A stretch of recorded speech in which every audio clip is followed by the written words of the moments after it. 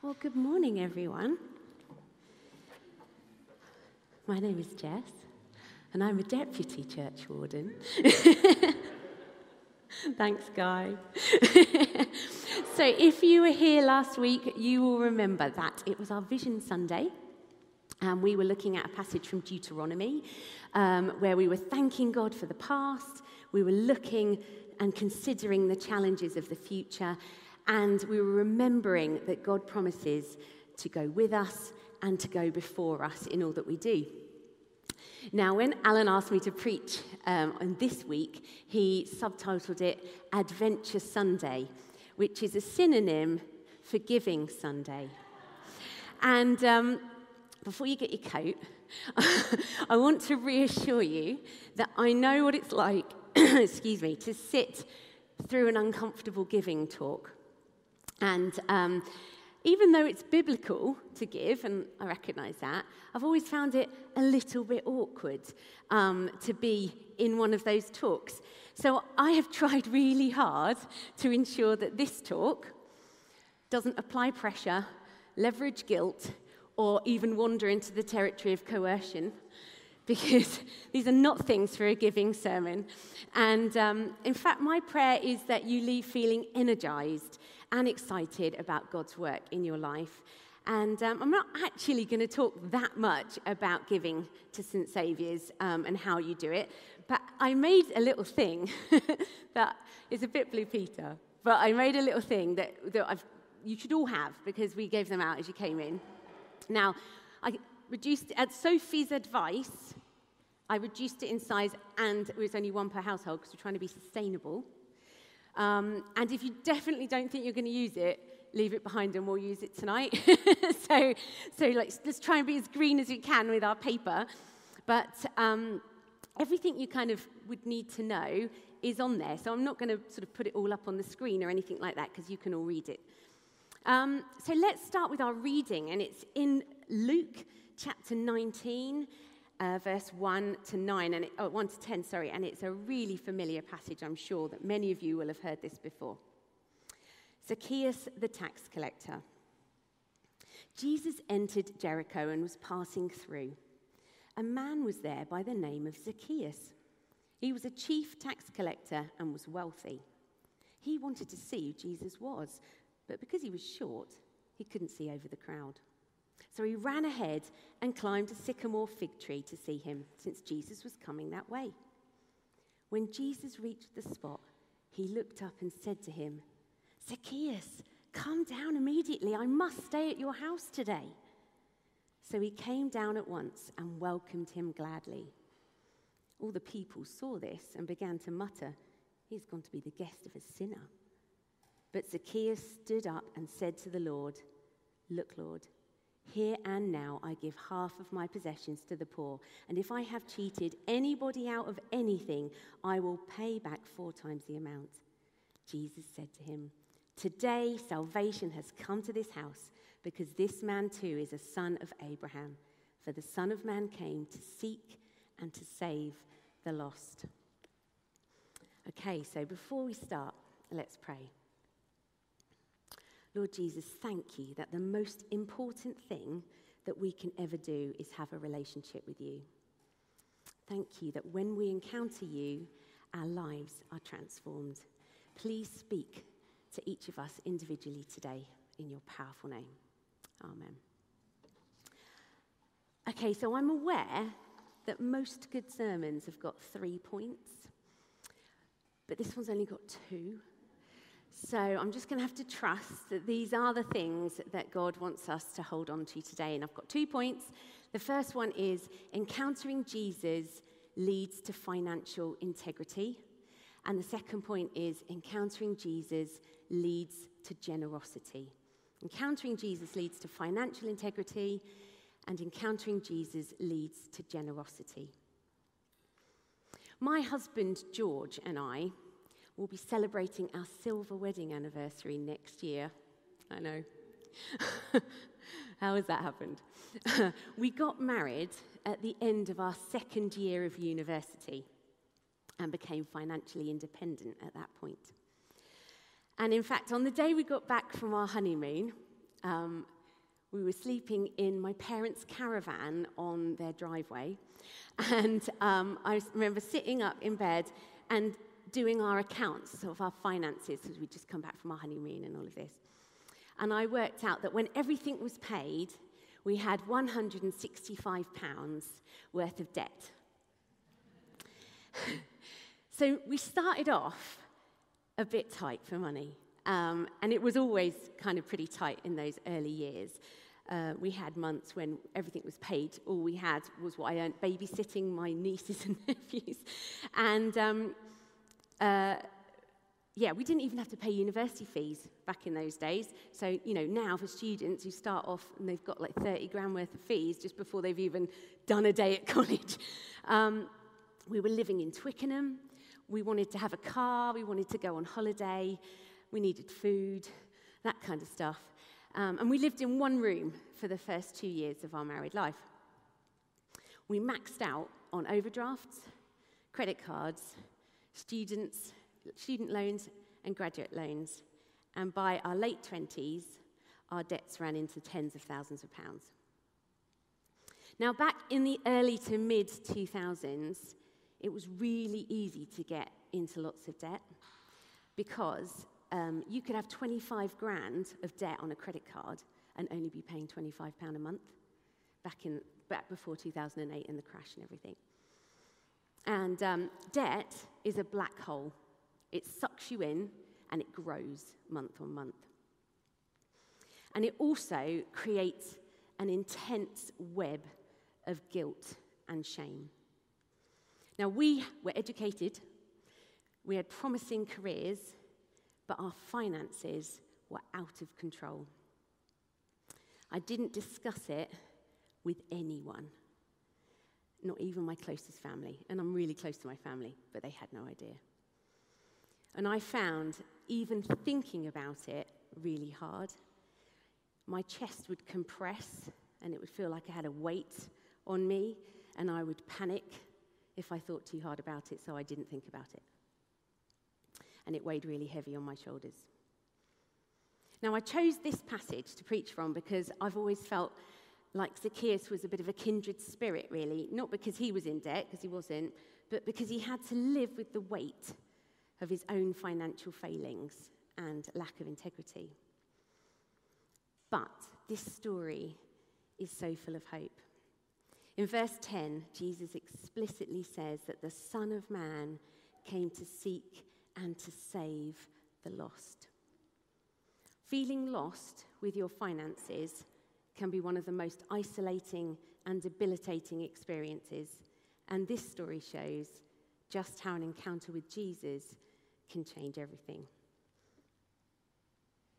Now, I'm really aware that the current financial climate is really bleak. And I suspect that, like mine, your gas and electricity costs have doubled in recent months. And in addition, the cost of petrol and food is increasing week by week. And I could understand if your response to hearing that today's talk is about giving might be, you're having a laugh, Jess.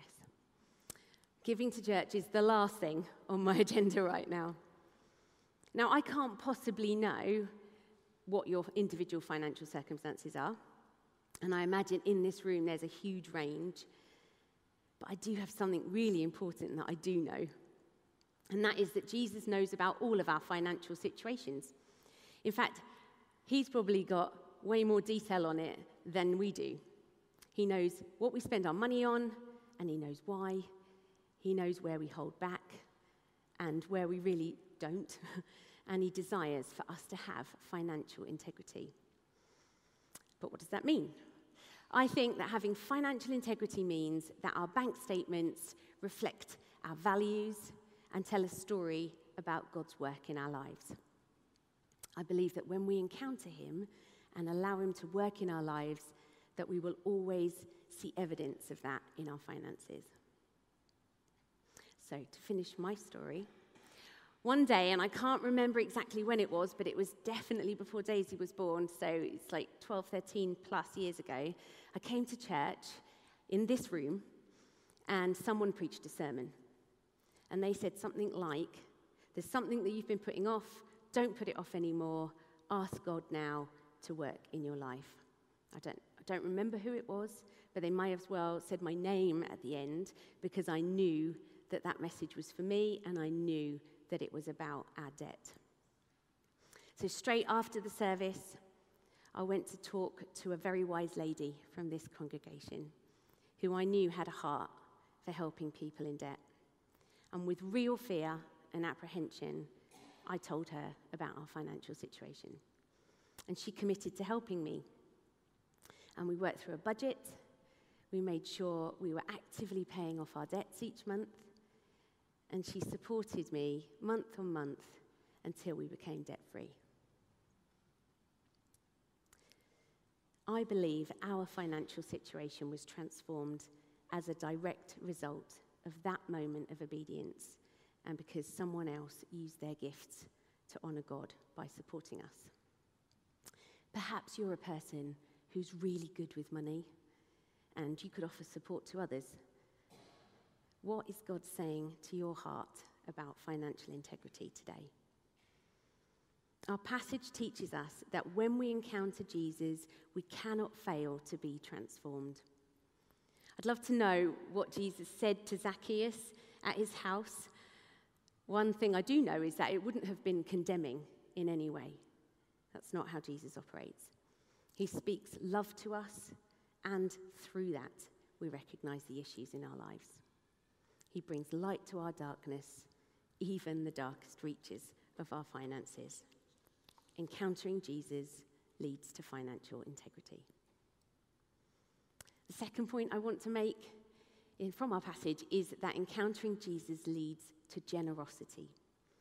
Zacchaeus is so overcome by his encounter with Jesus that he's not only moved to repay all of the money that he's taken dishonestly, but he commits to paying it back 4 times over. And even more than that then, he says he's going to give away half of all of his possessions. And as a wealthy tax collector, he would have had a lot of money and a lot of stuff. Meeting Jesus didn't just move him to do the right thing or the reasonable thing or the bare minimum. It moved him to extreme generosity. And that's what encountering Jesus does. It fills us up to overflowing. And that might be overflowing with our money or our time. But it goes further than that, because being transformed by Jesus leads to an overflow of the fruit of the Spirit: love, joy, peace, patience, kindness, goodness, faithfulness, gentleness, and self-control. How generous is your heart feeling today? Are you so full of Jesus that it overflows into every area of your life? And if you're not, would you like to be? Because Jesus is here right now in this room. And the Bible says in Revelation chapter 3, verse 20, that Jesus says, "Here I am. I stand at the door and knock. If anyone hears my voice and opens the door, I will come in and eat with that person and they with me." If you want to respond to Jesus today through financial giving, then the handout tells you how you can do that. I've talked on it about the financial aspect, but also time and also prayer, because that is a sacrificial gift you can give to the church as well. Pray about it, take it home. Just ask God how he wants you to respond. And I'm certainly not asking you to commit to anything in here and now, but if you want to, then we can support you in that and talk to one of the team, and we've got gift aid forms and all sorts of things if you need help with that. Something I do want to say, though, is that I recognize that unless you are a single person who is making all of your own financial decisions, that agreeing to give money away and how much can be a really delicate negotiation and might not be solely up to you. If your marriage is under strain in any way, or you approach money really differently, then it can be particularly difficult to discuss. If your partner does not attend church, or potentially doesn't even like you attending church, then I know that the prospect of even mentioning giving money away can cause conflict. And I totally understand these things. And so all I want to do is remind you that God is with you in your circumstances, and he knows the battles that you're facing. Most importantly, he sees your heart and your intentions, not necessarily the value. So don't think about what anyone else might be doing, because the key thing is to turn to him, get close, reach out for his help, and then allow him in to every corner of your life. Perhaps I can ask the band to come up now. You know, I could stand here and give you a list of reasons why this church needs money. Barbie's here. She could stand to give you a list, or she could give you a really long list. She'd give you spreadsheets. But my hunch is that you already know about things like heating and electricity and paying staff who, let's face it, could all earn more money somewhere else. They don't come here for the money.